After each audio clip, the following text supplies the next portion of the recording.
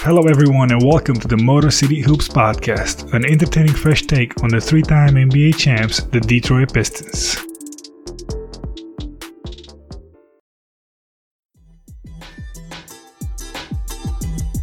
Hey Hoopheads, we appreciate you listening to this episode of Motor City Hoops.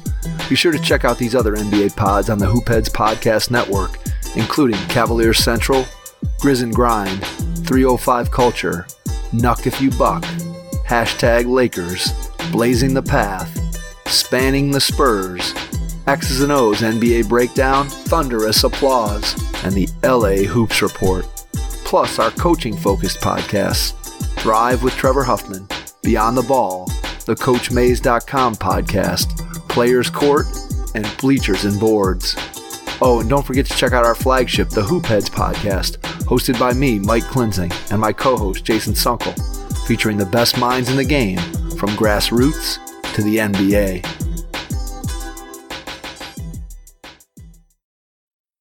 Hello and welcome to episode 6 of Motor City Hoops.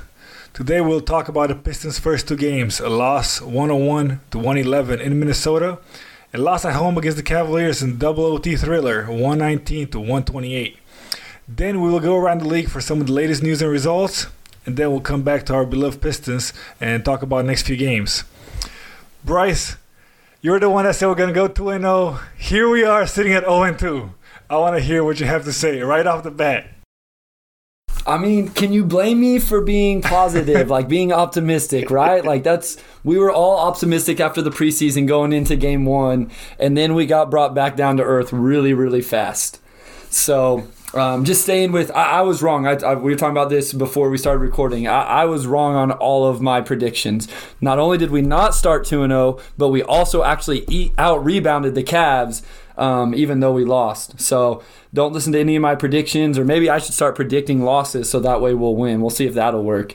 My biggest takeaway from the T-Wolves game was I thought Josh Jackson played really, really well. He got really good minutes. He led the team in scoring, and I thought he shot the ball well and played a very good game. And we'll talk about consistency as we move forward to the next game. And then I think the other thing was we only shot, 8 total free throws in that game. So I started to worry a little bit about our ability to create for ourselves, get into the lane. That evened itself out a little bit in game 2. And we played the 10-man rotation I think we all assumed we would. Frustrating to lose. Number 1 pick, Anthony Edwards for the T-Wolves, looked really, really good. He also had a good second game. But it would have been nice to see a win. It would have been nice to see Killian Hayes on the floor at the end of the game, which I'm sure we'll talk about some more.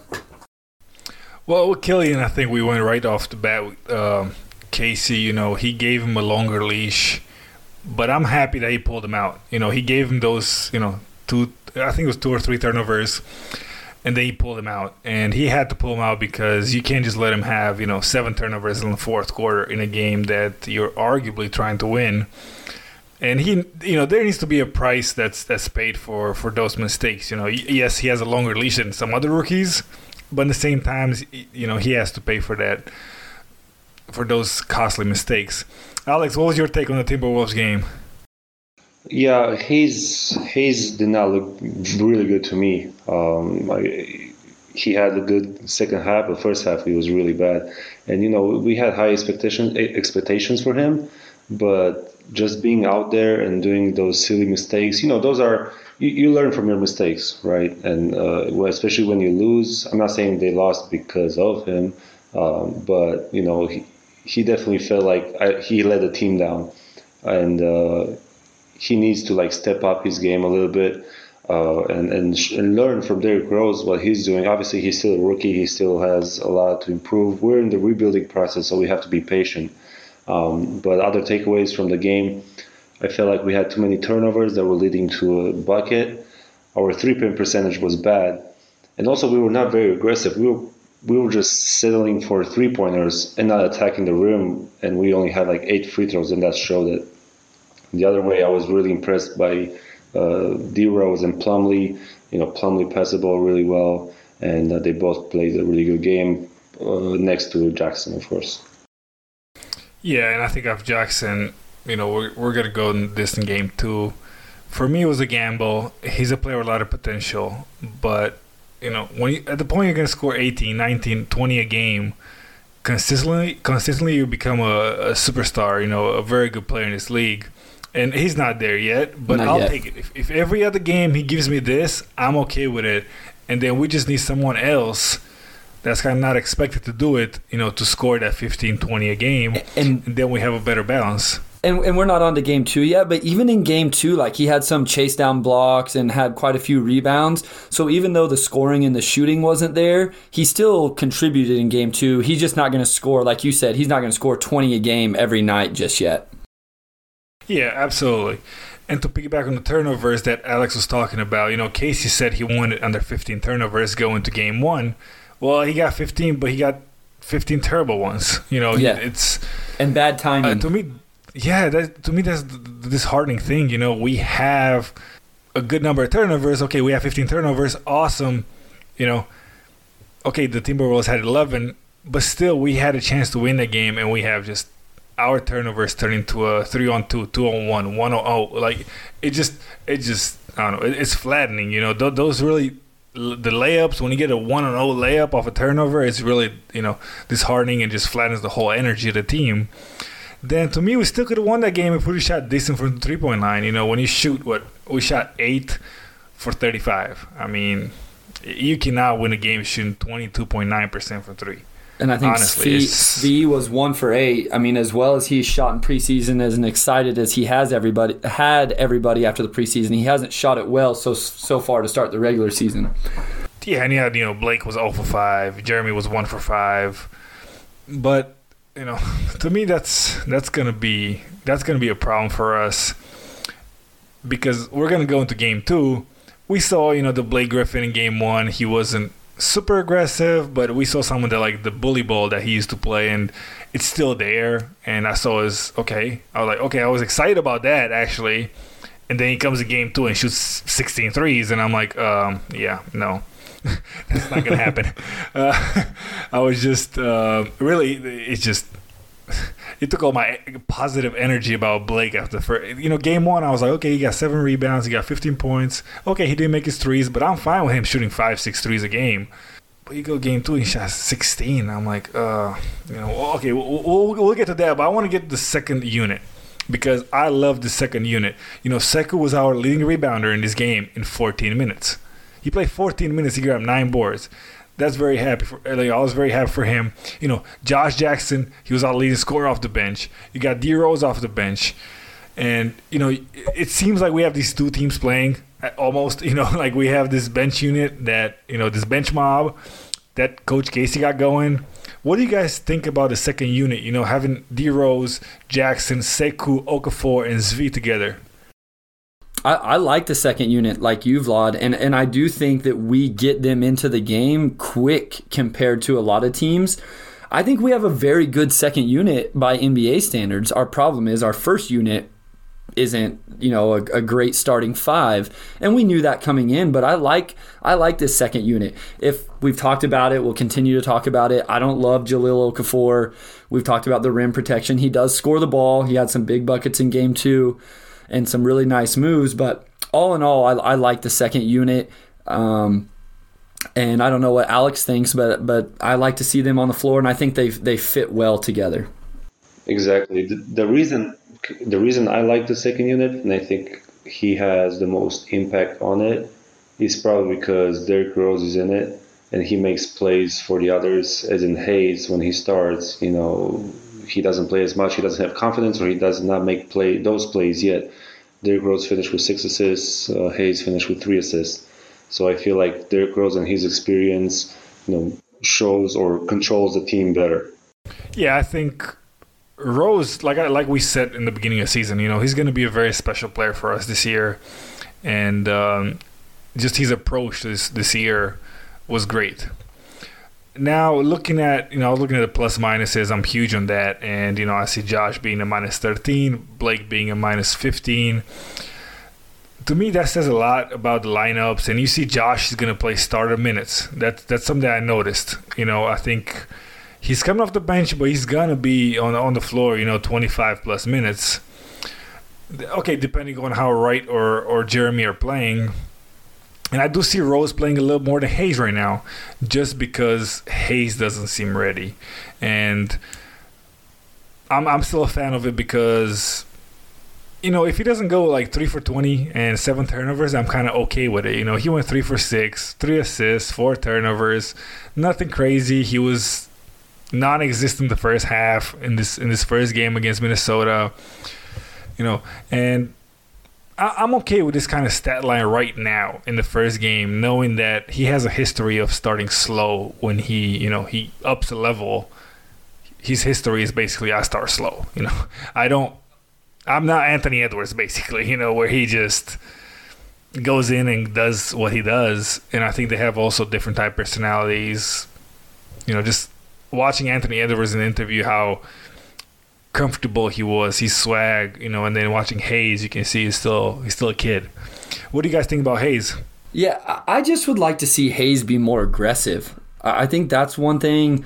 I don't want to say I'm disappointed. I don't really care about the stat line right now. I don't care how many points he scores. He's thrown some passes that if you really watch the game, like they're really, really nice passes, and he sees the floor well.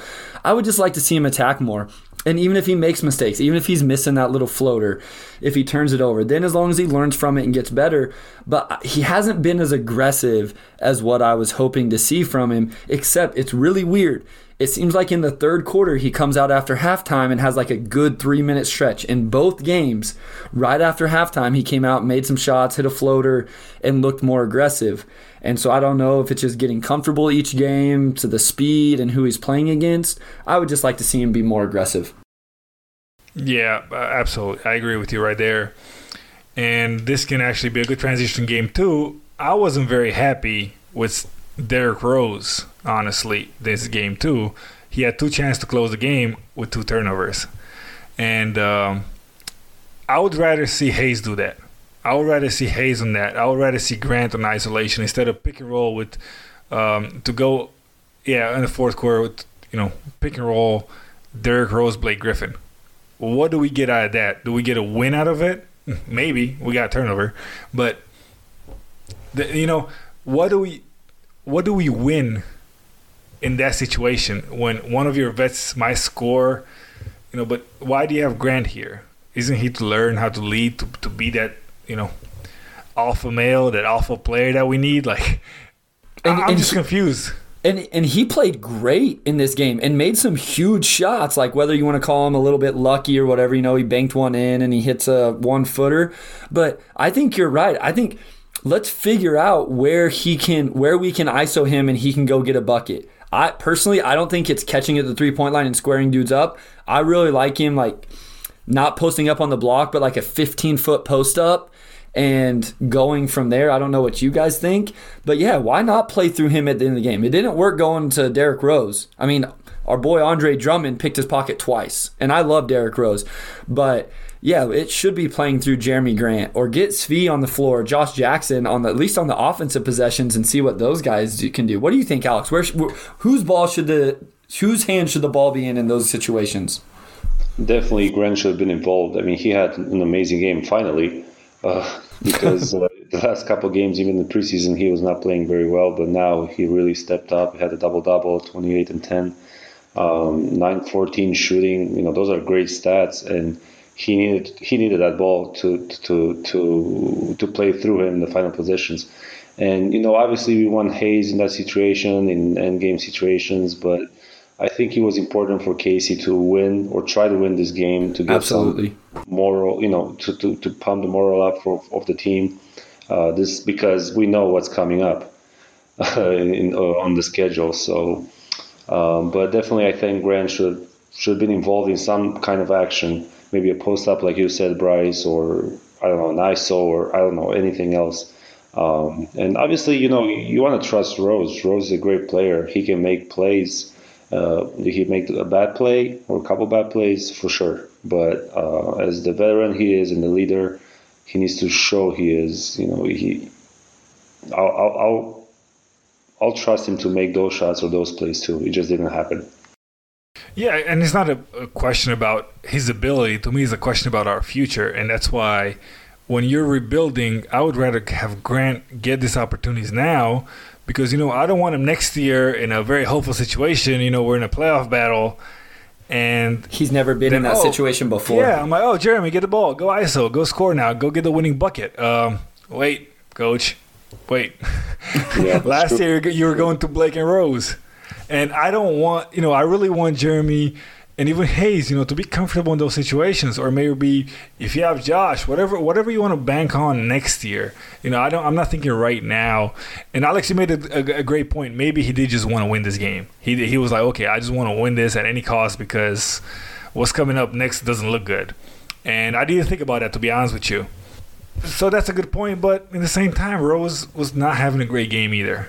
So who do you really go to? I think it would have been really easy that game, even though you have to understand that Dwayne Casey wanted to win that game because we keep talking about it. The schedule coming up doesn't look promising, and wins are going to be hard to come by anyway this year. I think we all can see that after 2 games. We're not winning a ton of games, and that's okay. That we weren't supposed to. So I can understand Casey wanting to win that, but Rose had struggled up to that point. And so even if he just would have given it to Blake, I couldn't understand that. Blake Griffin was hitting shots. But it just seemed like in that situation, I thought he turned away from Killian too early in the Cavs game. The first game, it made sense. Killian had back-to-back turnovers with about 5.5 minutes to go, somewhere around in there. And you didn't want the kid to sink. But in this game, he never even put him in the fourth quarter. And to me, that was a little bit frustrating. Well, to me, it was frustrating when it's 2 minutes to go, you're up 112, 103 at home, and, you don't close it out in OT. To me, that's frustrating. That's the stuff that, I can't really understand, to be honest with you. You should have, especially when you have Rose and Blake Griffin on the floor, have enough experience, so that's not an excuse, to close out that game. You have Jeremy Grant, has playoff experience. DeLon Wright has plenty of experience. It wasn't all my rookies on the floor, and they were up 9, with 2 minutes to go at home. And to me, that's what bothered me really about this game because we tried to win it. We wanted to win it. We won our veterans, and we didn't. And now what? Now what? Really? And what about Blake, guys? Because honestly, you didn't like his game. You think it hurt his trade value. That's interesting to me. What, Alex? Really, what do you think? You tell me who wants Blake as a spot up stretch 4 right now. Name those things for me. Probably LeBron. Maybe I want him. I don't know. What? They can't take a $30 million contract. So. No, the contract is the issue anyway. That's always going to be the issue is the contract. And the more I look into it, the more I'm starting to get nervous because what contender is going to have the finances? They're all going to be over the tax anyway. So they're going to have to trade contracts straight across. And what contracts are they going to have to send back in return? I think it's going to be really, really hard. I'm not as good at diving into the 3-team trades and how some of that stuff works. So maybe you can finagle another team in there to make the finances work.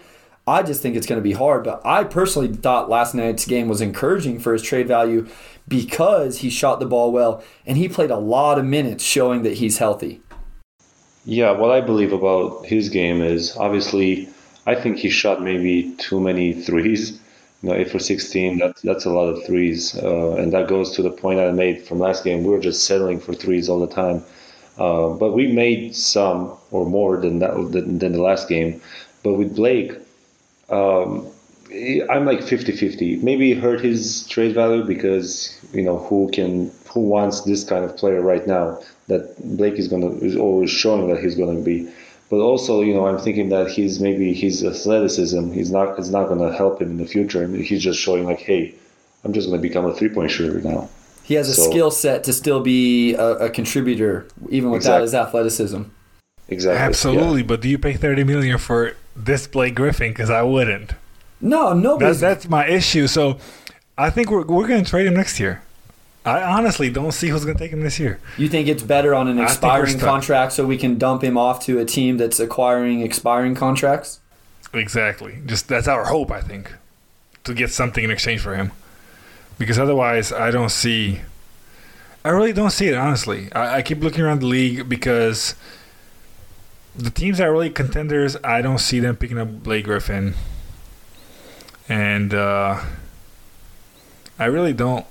I mean, Another team. You can't hope this, but that some team that's in title contention loses a player due to, unfortunately injury or something like that, and they have to go in on Blake Griffin to make up for that. I mean, but they could. I just didn't think that scenario through. Honestly, I was just thinking right now what it looks like. Okay, if some kind of exceptional, situation comes up, then yeah, they could look at Blake Griffin. But given the league right now, I just don't see it. It's hard to peg a team that it makes sense for. Like you're exactly right. You are absolutely right, and especially in terms of like what are we going to get in return then? Because if he's not just a great fit for multiple teams, then you don't have any sort of bidding war. Nobody's competing against each other, and they're just going to throw out whatever they want. So you might be right. I mean, I don't want to sign up for Blake Griffin all year and bringing him back next year, but we may not have any choice. So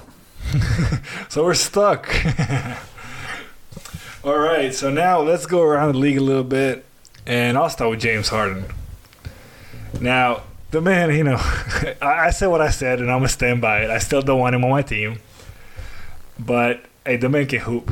He's a baller. Right? He might be out of shape. He's fat, whatever you want to call him. I was impressed. To come out like that against Portland, that was tough. Well, what's your take on James Harden? Was that someday he just wanted to, make a point out of it? He's like, all right, you guys can call me fat. I'm out of shape. I like to be at a strip club too much, this and that. And, then he comes out and does something like that. I'm interested to see what he looks like Monday now against Denver, because you're right. Like we crushed him last week, right? Crushed him. And he doesn't look in shape, but he balled 44 and 17.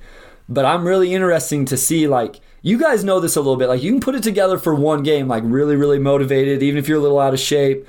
But what did that do to his body? That was an overtime game. He played a ton of minutes. Is he going to be ready to go Monday in Denver now? So I'm interested to see it. I mean, if he puts it together again for another game, then maybe he's just built different. That's what the kids like to tell me at the high school where I coach. I'm built different. I'm built different, coach. So it's like, I don't know what that means, but you're wrong. But maybe James Harden is just built different. What do you think, Alex? He had an unbelievable game. But the thing is, even before that, we knew the type of player he is. We knew he can score like that. We knew he might be the best one-on-one player. I don't know, maybe Kevin Durant is up there as well. But I was not, surprised that he had that outcome. But, even though we know he can score the ball, he can steal ball and stuff like that, I would still question his mentality and his, off the court stuff. Like, who wants that toxic environment around them? I think it happened with a lot of his teammates too. They did not like him. Nobody likes him, and I still don't want him on my team, even though he scores 40, 50 points a game, and they still lose. Exactly, but the difference between him and Blake Griffin right now, what's going to be is that, okay, James Harden clearly a lot better, but it's that somebody's going to take a risk. Yes. At James Harden, because it might pay off into winning a championship. You take Blake Griffin is $30 million is not gonna. I don't think he can pay off with winning a championship. And what's even worse, when you look at what we gave out in free agency with Christian Wood having 31 and 13, bald. That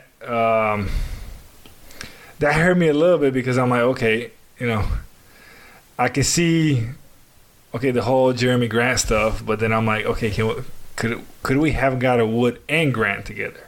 And I don't understand that yet. Like, I keep reading stuff and I'm trying to figure out the salary caps. Like, it sounds like we could have, like, to me, like, and maybe you guys could correct, but to me it sounds like we just didn't. Troy Weaver just didn't see Christian Wood in the plans. Am I wrong in that? Like, it seems to me like we could have kept Christian Wood. I think we could have, but I think it was very clear that.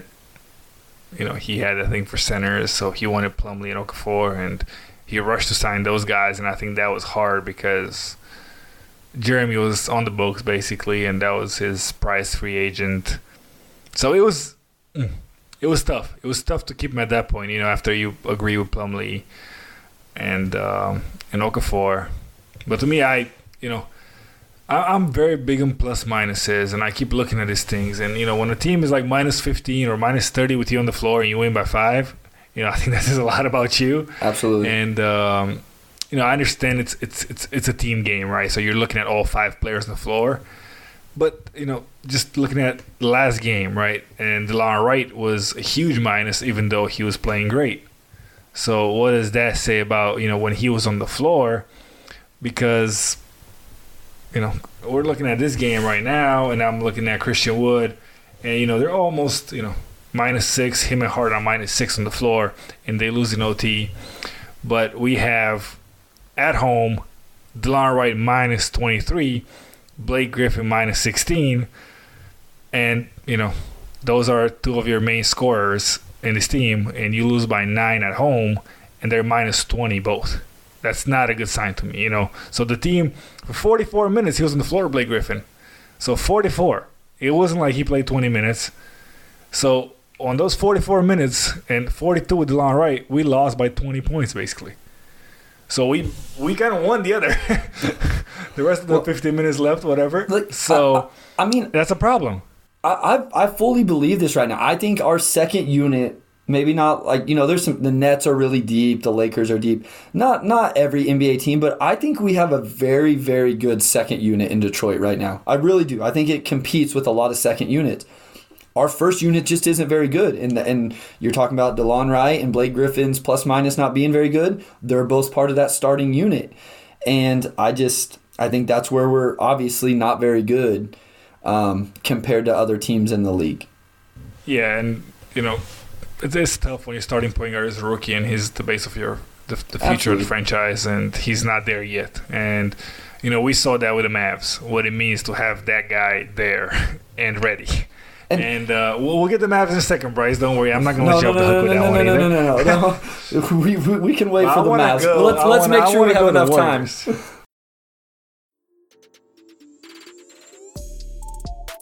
Hey, hoopheads, we all hate ankle sprains, and they happen way too often. Ankle injuries are the #1 sports-related injury. Arise is trying to change that. With the iFast, your athletes get preventative protection and full mobility. Athletes no longer need to wear bulky braces that limit performance and give mediocre protection. Anyone playing sports should be using these products. Keep your athletes in the game. Don't wait for them to get hurt to take action. Visit www.arise.com, spelled ARYSE, and use the code HOOPHEADS to get 20% off the future of performance. That's ARYSE.com with promo code HOOPHEADS to get 20% off. Oh, we'll have enough time, but I want to go to the Warriors first because I have another issue there. I believe that if you're a top 5, top 10 player all time at your position, you make the playoffs in your prime. And Steph might not do it. And what does that mean for his legacy? Alex, you want to start this one? It's tough. I mean, he has done a lot for the game already. He changed the NBA. So just you want the greats to always be competing for championships because, or even being in the playoffs, because that's going to make the game more interesting. Steph is obviously a winner. He doesn't want to lose. But given the players he has around him, it's tough to do it by yourself. I feel like it's tougher to do it by yourself. Maybe he has, Vlad, you said he has a couple players and he can do it. I still don't see who those players can be. Even Wiseman, he's a rookie. But Steph showed that he's still the greatest shooter of all time by making 105 threes in a row in practice. And if he can shoot 105 threes from the corner in a game, every game, maybe they can win. But it's tough. His legacy might be hurt not making the playoffs.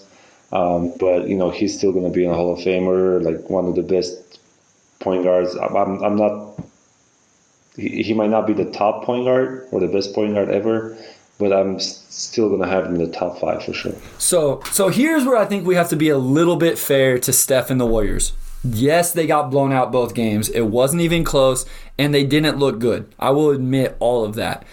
But they played the Nets on opening night, and those dudes were lit up to come out and prove to the league. KD's playing the Warriors. And then they played the Celtics. So you could argue they play. You could argue. The Bucks. The Bucks. Sorry. You could argue they played the two best teams in the Eastern Conference, the Nets and the Bucks. Without Draymond Green and with Kelly Oubre and Andrew Wiggins literally playing awful. I think I saw a stat that Kelly Oubre hasn't made a shot outside of a dunk attempt so far. So James Wiseman looks really good. It's still his second game in his rookie year. All I'm saying is I don't think we should count the Warriors out of the playoffs just yet.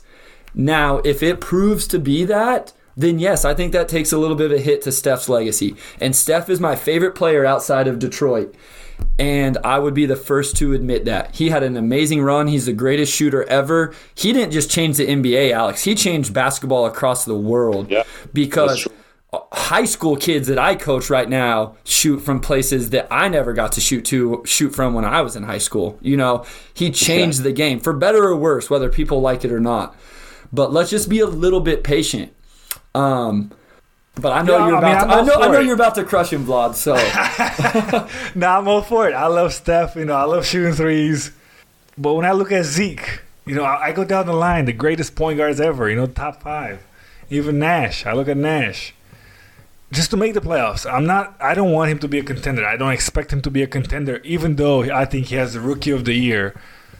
Sure looks on that like team.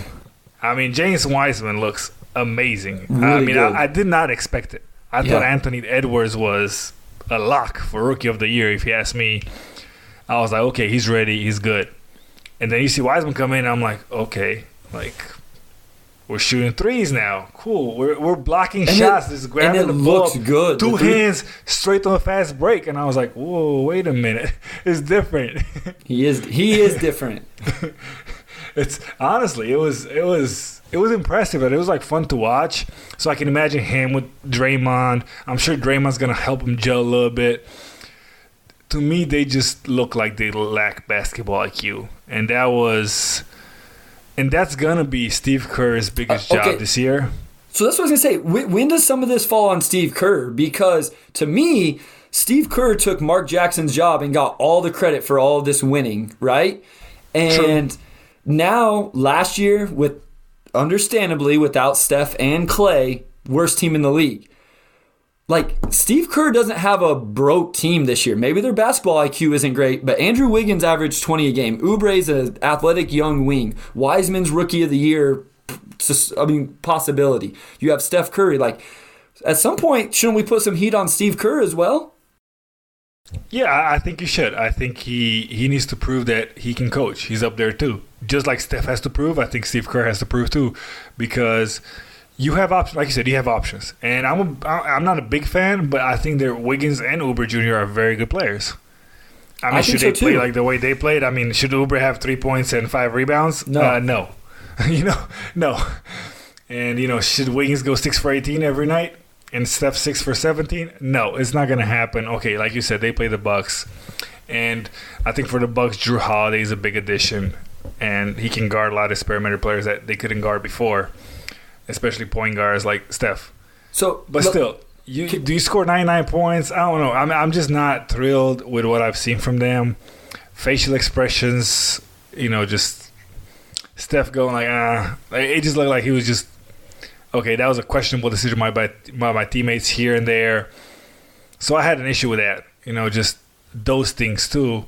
When you got to pull the team, he seems like all that shimmy shaking. Maybe Draymond was the leader everybody said. Maybe everybody's right that Steph wasn't. I don't want to say he's not a leader, but the engine was Draymond. Yeah, and that's whenever I played at AU, that was you're gonna know these names. You could argue about who the best player was, but we rallied around the point guard Derek Mercer. That was the heartbeat. That was the heart and soul. I'm sure Vlad, you've played on that team or been that guy. Alex, you've played on a team like that or been that guy, and and maybe Steph's not that guy. Yep. Yeah, maybe. Yeah, absolutely. I saw a meme where they were saying that, after the losses, Curry was like, "Okay, so this is how you. This is the time where I need to carry a team," and he was like surprised, like, so far. And this is a question for you guys. Do you think so far in his career, maybe while they won championships and stuff, he carried the team in any type of way? In the regular season, Playoffs, some kind of way. I don't know. he wasn't great in that finals, right? Like Iggy won the finals MVP that year. You guys keep going. You're making my point right now, so I'm happy. You guys can keep going with that. On your point, what's Chris Paul's status? Is he a top 5? Absolutely. No question. No doubt about it. I mean, just look at last year. Just based off last year. I'll let it be that he didn't win a championship. Last year was impressive for him, right? That was great for his legacy. Absolutely. For sure, I mean, so if he can do that in OKC, why cannot Steph do this here? And this is why I'm putting the pressure and the heat on Steph, because he comes with a lot of accolades. But then I look at it, Iguodala got a Finals MVP. KD got his Finals MVP. You need Klay Thompson to save you in OKC, because otherwise you go home that year. And he's made big those shots. Warriors teams, we talk about second units and having depth. Like those Warriors teams were really deep, had really good second units, and Sean Livingston and Barbosa early on. Like they had really good players. And that's their Achilles heel right now. They have no second unit. They have. I don't know. That was their motto, right? I say it tough. Hey, so I have a question for both of you. Alex, I'll go to you first. So you brought up Oubre and Wiggins and not shooting the ball well yet, and that falls on a coach. You guys have both played professionally, because I don't think this happens quite as much in college, but did it take some time for you to gel with your coach when you first got professional, for him to figure out where you wanted the ball, how you were most effective? Alex, did that take some time for your coach to figure you out in terms of where you were most comfortable catching, scoring, and what situations? Yeah, the coach does some scouting for me, or when they recruit me or whatever, they do some scouting and they know what I'm capable of. So they might have an idea. They can put me in some positions where I can be successful. But the most part is my teammates. It takes some time to adjust with my teammates' style of play, for my teammates to know what are my strengths, what are my weaknesses, where do I like to roll in that situation, do I like to pop and stuff like that. So I feel like that might be the toughest part in my case, maybe. Well, yeah, and we can make that, about the Pistons. If you Absolutely. Go back to, that's a great point for them, too. Casey said that. Guys are still trying to get used to playing with each other. We're still messing up plays, So maybe, we look at our Pistons now. Maybe we look at, kind of like extended preseason. Because if you're telling me guys are messing up plays, like you're calling something and they're running something else, then, yeah, we're struggling. And I'm sure that's with all the teams with a short training camp. But you could not see the it. Lakers. You could see it in not the games. Lakers. Like they would call out a play, and then you would see one player pointing to a spot to another player, telling him where he was supposed to be. And it kind of hit me like, man, these guys, as much as we think that like they would know everything, I don't know how many plays a typical NBA team has, but they don't know all the plays yet. Not to mention, like you guys are saying, does Blake normally pick and pop here? Is he going to pick and roll? Or how high can I throw this lob pass, depending whether it's Plumlee or Sekou? So there's a lot of stuff to still gel together. That's true, and also you have to keep in mind most of the players, if not all, they not play for 8 months. True. So yeah. They have, that's a big factor as well. Yeah, absolutely, and. To me, the best team right now is the Lakers. And the way they look, oh, my God. Not sure who can stop them. I can see a Lakers-Nets matchup in the finals, but that's a tough team. That's, the Lakers are – I know we mentioned this in previous episodes. They're as good as or better, those Warriors. And they have the potential to go down as one of the best teams ever. Honestly, they're up there. I was really impressed by their first 2 games. What are your thoughts on their games? I mean, the Lakers are obviously really good.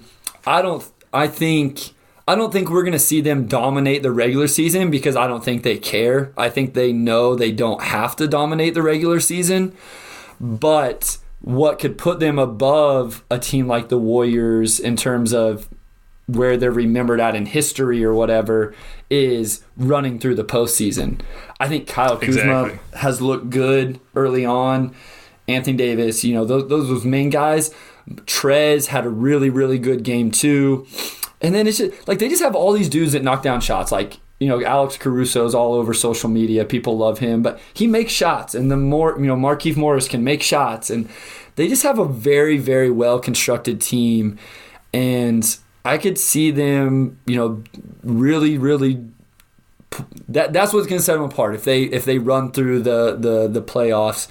But man, it would be fun to watch them go against the Nets because I think the Nets are really, really good, and Kyrie looks really good right now, and I think he's very underappreciated. Like Bleacher Report had Kyrie as the number 31 player in the league or something like that. I think people forgot who Kyrie is and how he's built, as we're talking about people being built different. But when you're hurt, I think people forget that. And I think people forgot how good KD is too. I think they forgot really how good those two guys are. And Alex, what do you have to say about this? I saw some stuff in your notes, so I'll let you take the floor on this.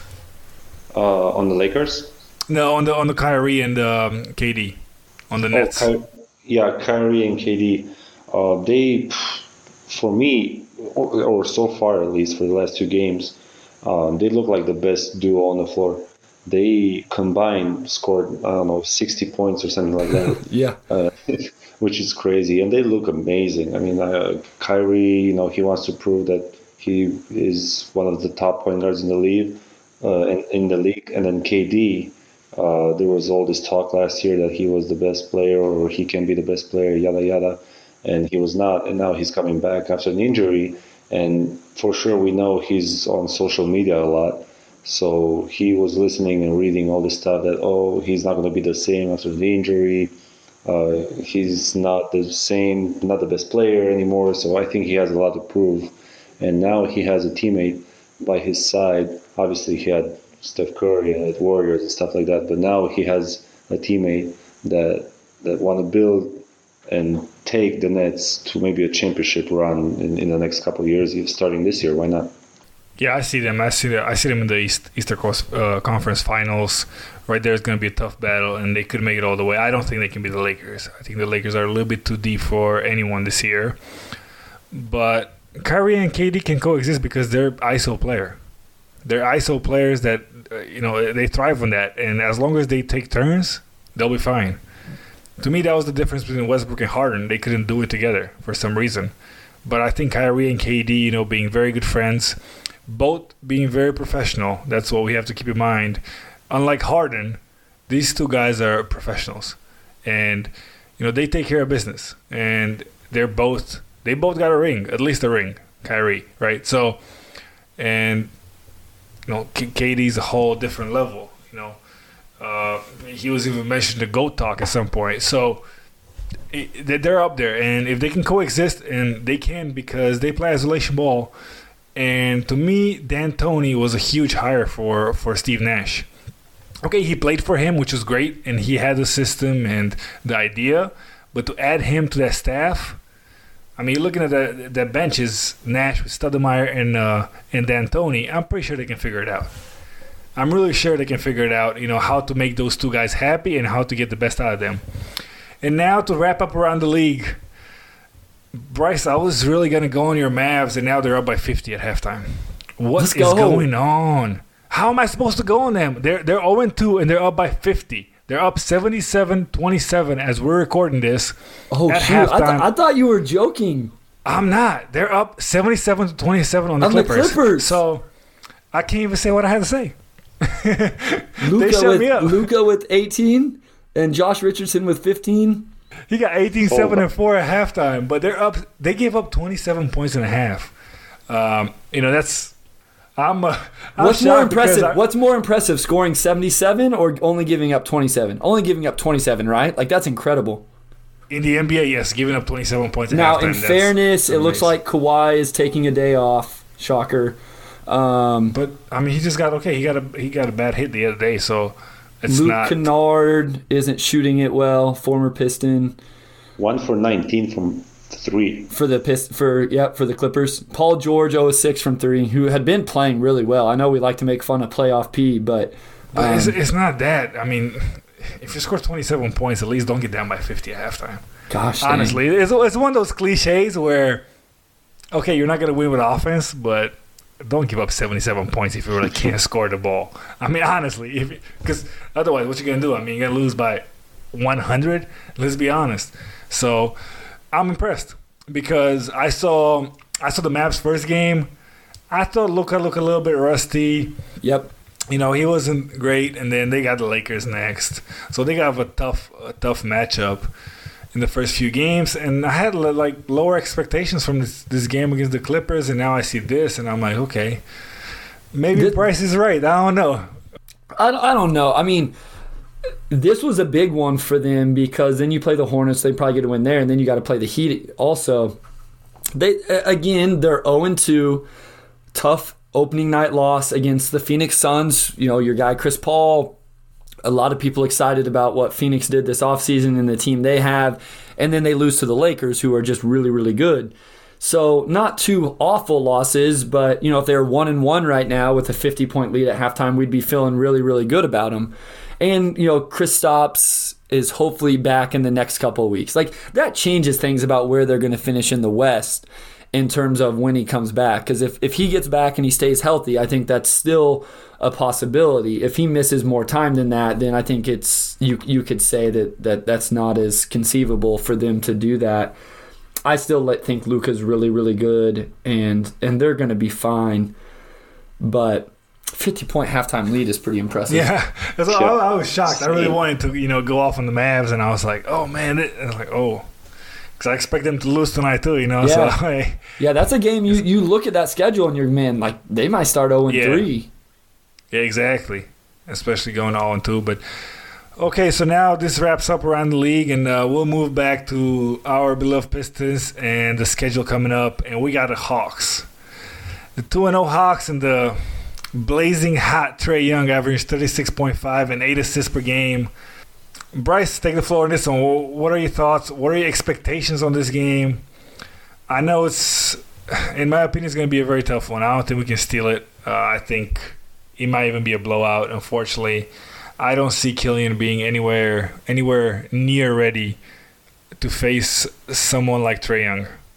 Yeah, I mean, this one makes you nervous, right? Because you look at this Atlanta Hawk roster, and this is a really, really nice roster. And they dropped 83 in the first half against Chicago opening night. And then they coasted from there. But I'm with you. Like, I'm nervous that not only is this going to be a loss, this might be a really bad loss. Because this team can shoot it and score. And they have a second unit that's solid. So I might be done with predictions for a while since I'm so wrong anyway. But this is one. No worries. This will be a great test, right? Too, so that's what this year is about. Can we see improvement? Can we see guys get better? And even if we just make it competitive and play with, this is a game. If we're in it in the fourth quarter, I will be happy, whether we're able to close it out with a win or not. Yeah. Alex? Yeah, I mean, it's going to be so tough to contain Trae Young, and I think you, Bryce, said they are loaded. They have so many. Vlad, you said they have so many shooters. It's insane. How do you? It's not fair sometimes, And I think so far we've been struggling to protect the paint. Now I don't know if we can protect the 3-point line too. So we'll see what's going to happen. But I think I'm not very confident that we can have a good game against the Atlanta Hawks. Yeah, I don't see it honestly. And Atlanta has the Nets on not a back-to-back. They play on the 31st and the 2nd, so they got the Nets twice in Brooklyn. So they need this game because they could go 1-2, so they still want to be 3-2. At the end of this first 5-game stretch. So it's not going to be one of those games where you get some more resting. I think more so they're going to push the pedal to the metal and explore, just these options. And I'm just bummed because I don't see the matchups. I don't like these matchups with the Atlanta Hawks, and are we gonna go with the vets again? And because I see Hayes being overpowered right now, I think that's a big problem for us. And I think this game is gonna cost us because it can be a blowout, and if it's a blowout, it can really hurt our team going forward, especially with the schedule that we have. I don't know. Do you think we can guard Trae Young? What do you guys think? Do you think they can contain Trae Young? To me, that's the key to this blowout, honestly.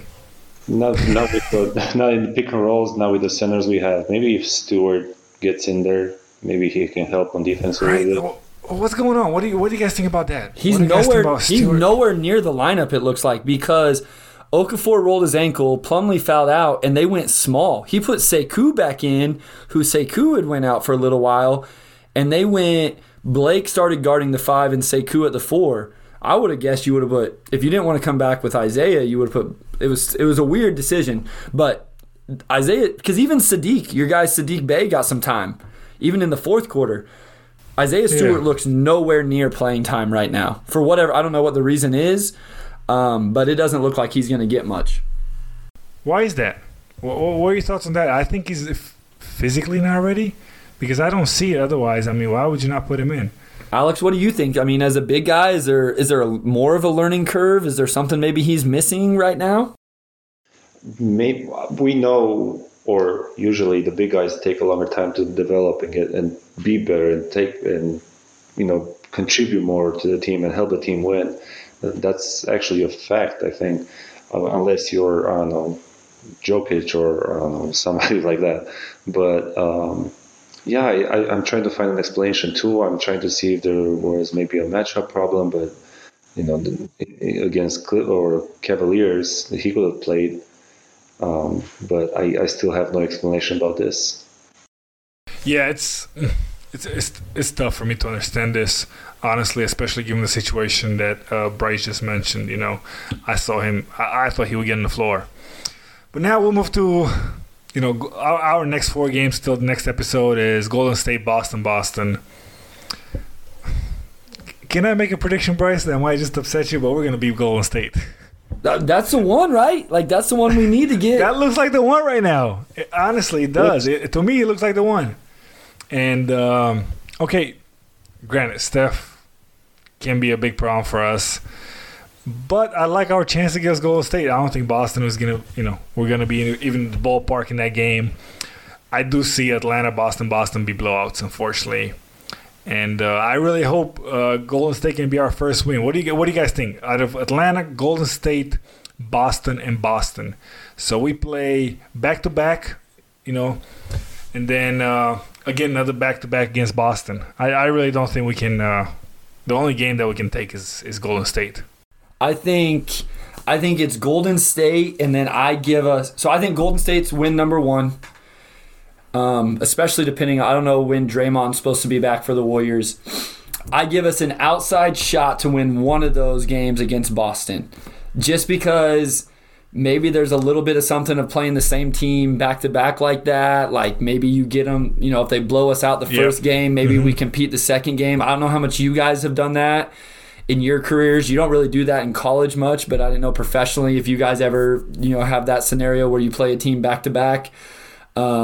Or in a playoff scenario. So that's the Warriors is the one I think you have to think we get, and then maybe the second game of the Boston back-to-back.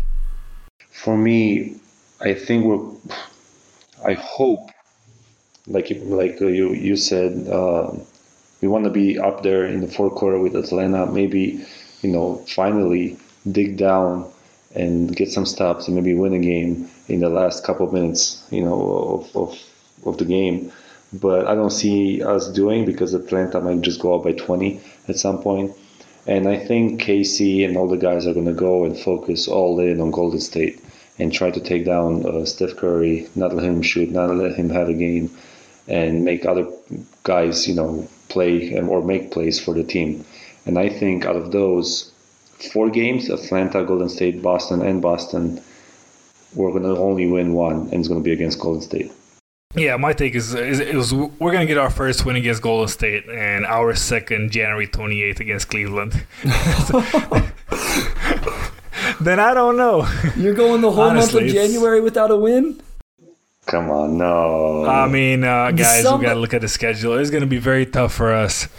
But, I'm going to look short term. I don't think we can trick Boston. I think they're good enough. They're experienced enough. They're hungry enough that they're not going to just let us go off on especially, the second game is one of the few games that we have on sort of national television. We have on NBA TV, the second game against Boston. It's on Sunday. It's an early game, so it's, on a back-to-back like that. We get the Wizards on January 15th. Maybe? No. Maybe? No. Hey, hey, you know what? I look at them. Hey, I will make this prediction. I think Russ is going to average a triple-double this year, though. Yeah, he's back with his coach. I think so, too. He's going to get the rebounds, and then he gets, an easy 5 or 6 assists just to Bradley Beal. And then you got Bertans that can shoot, the big guy that can shoot, like Thomas Bryant. So Russ is going to average a triple-double this year. That's crazy. I think so, but I don't think you put him in that MVP conversation this year. No. I'm not saying that. I just think he... Okay, what about Friday, January 22nd, James Harden and the Rockets? We're going to win that one. I think Christian Wood is going to have something to say about that. Honestly, it's one of those games that you're not... I don't want to look down the road too much because, honestly, I don't see many You never wins. know how things play out by then. And, this COVID stuff, you saw it with Houston happening, with contact tracing. And you never know when you're going to miss. Maybe Atlanta misses 5 players. Yep. So what do you do? Our blowout right now, or what it seems like a certain loss, can turn around and be a good win for us. And that's always got to take one day at a time. But I was just jokingly saying that, looking at the schedule, we might not win for a while. I'm hoping that we're going to steal one of these 4, and Golden State should be the one. It really is a tough schedule, guys. All joking aside, January has some really, the East is tough, and it seems like we're playing all the best teams in the East.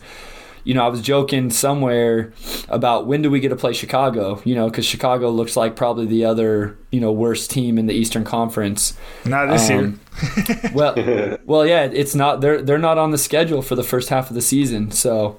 Exactly. So now what we're looking at, unfortunately, yep. And a lot of the backs-to-backs, that's unfortunate. We got Boston in a back-to-back. We got Milwaukee in a back-to-back. Yep. We got Philadelphia in a back-to-back. Yep.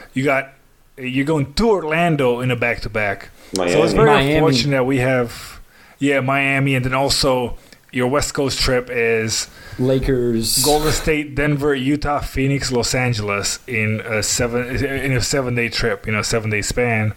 And it's going to be very tough for a young roster to deal with this quick turnarounds, guys that never done this. Like you said, Bryce, you don't deal with this in college. You don't deal with this in Europe very much, other than the EuroLeague, where they start playing 2 games a week every so on. But it's very difficult. It's very unique, and it's going to take guys some time to get used to it, unfortunately.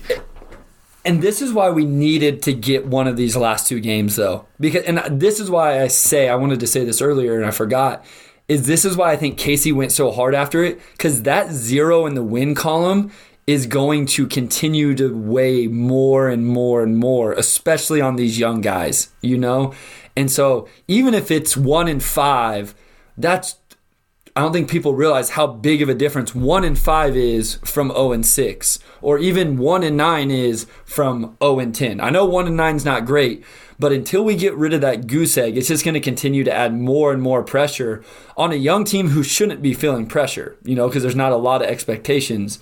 But a 0 in that win column is tough to live with every day. Absolutely, and it's really... it's really disheartening because you see it, and I was hoping we were going to get the first win at home. It would have been great, again, Cavs and my favorite player, Andre Drummond, but hey, it didn't happen, He had a monster game too, by the way, but he did. Overall, he had big free throws. Overall, yeah, right? Unexpected. But, overall going forward, I feel like we should be excited because Jeremy took a step up. Blake is showing some flashes that maybe we get something in exchange for him. Maybe, Killian is developing. we got a good game out of Josh Jackson, and that's good. I think Zvi's gonna get going soon. He'll make shots shooting eventually. the ball. Yeah, he'll make shots. You know how it is as a shooter. It might just be a little slump. It might be 2 or 3 games. Also, like Alex mentioned earlier, maybe he's just rusty. He hasn't played in a minute. If you think about it, Jeremy Grant playing the playoffs, Plumlee playing the playoffs, and we've seen some flashes, and I'm happy with that. I'm happy with how Casey coached his games, other than having the vets or the ball in a vet's hand at the end of the Cleveland game. Other than that, it was all good, honestly. And we have to see the positive and think about the positive side of things, because otherwise, like we just talked about a schedule, it doesn't look great. We can sit here and just go all negative and Sure. and jump off roofs very soon, because it doesn't and you look get on very Twitter good. and that's all you see. Social media, that's all it is negative. And so I want to ask a positive then, Alex. Who's your favorite player so far early in this season, Alex? It doesn't, not maybe necessarily the guy that's playing the best, but on the Pistons, who's your favorite player? Maybe the guy you didn't think you were going to like his game as much as you do so far. That's a good question. I don't know who to pick. I know I was expecting Hayes to have a great start and be the rookie or the leader that everybody was saying. Not the leader, but everybody was saying how Hayes is such a great player, and even Derrick Rose said that his skill set is unbelievable. I cannot wait to show him the way, and yada yada yada. So I was having high expectations for him, and I did not see anything. But from our team, so far in the regular season, I like Derrick Rose. I feel like Derrick Rose played a consistent game, and he's the leader and showing the way for Hayes. This is how you need to play. This is how you need to lead a team as a point guard, and he's doing a good job so far. You gotta always cheer for Derrick Rose. I mean, just with everything he's been through. Yeah, that's true. That's absolutely. True. Bryce, what you got going on here? Tell me who you got. I think I would say it's Josh Jackson right now, but Jeremy Grant, I haven't been the biggest Jeremy Grant supporter so far, and he kind of got to me last game, and so I don't want to go overboard off of one game. Obviously, we've talked about Josh Jackson being a KU guy.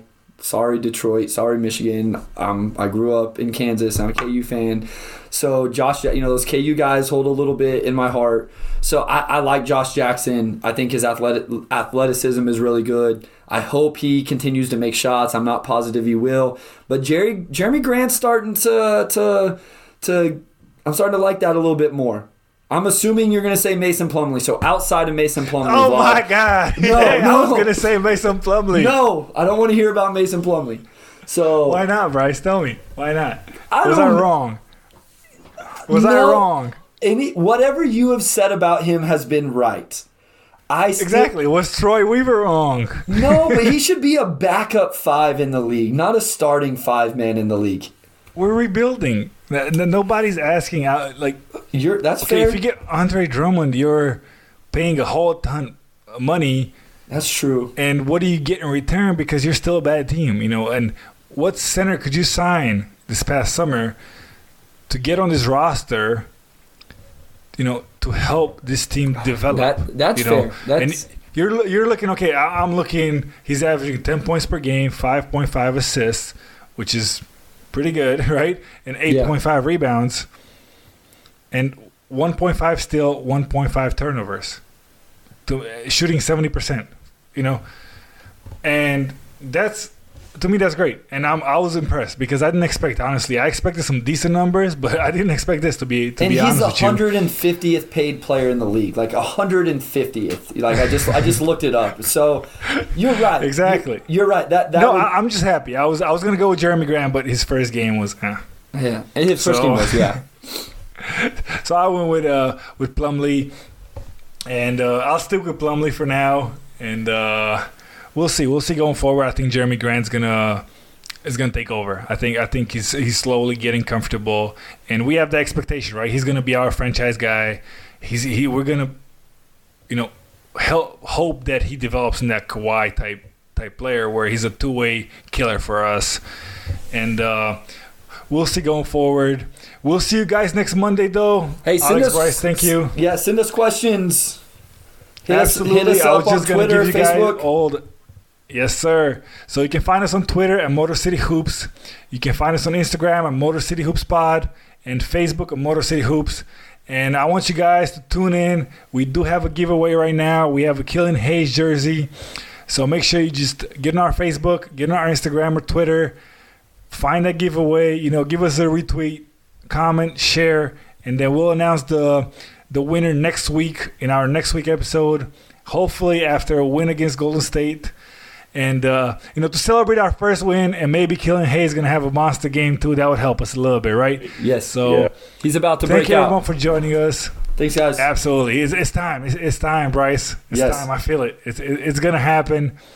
And we'll see you guys next week. We appreciate you guys listening. Make sure you give us a shout-out on social media. We're waiting for all your questions or any information, or if you want to be on the show, just hit us up and we'll try to make it possible to hear your opinion. If you're a Pistons fan, come join us. We appreciate your love, and we'll see you guys soon. If you have an existing podcast or are looking to launch your own pod but aren't sure where to start, the team at My Podcast Manager can help. Our podcast team works behind the scenes so you can do what you do best. We'll help you launch your podcast, make it sound great, and free up your time for the more enjoyable parts of podcasting. If you're ready to put your podcast editing, production, and promotion on autopilot with a trusted team of podcasting professionals, visit mypodcastmanager.com to get started.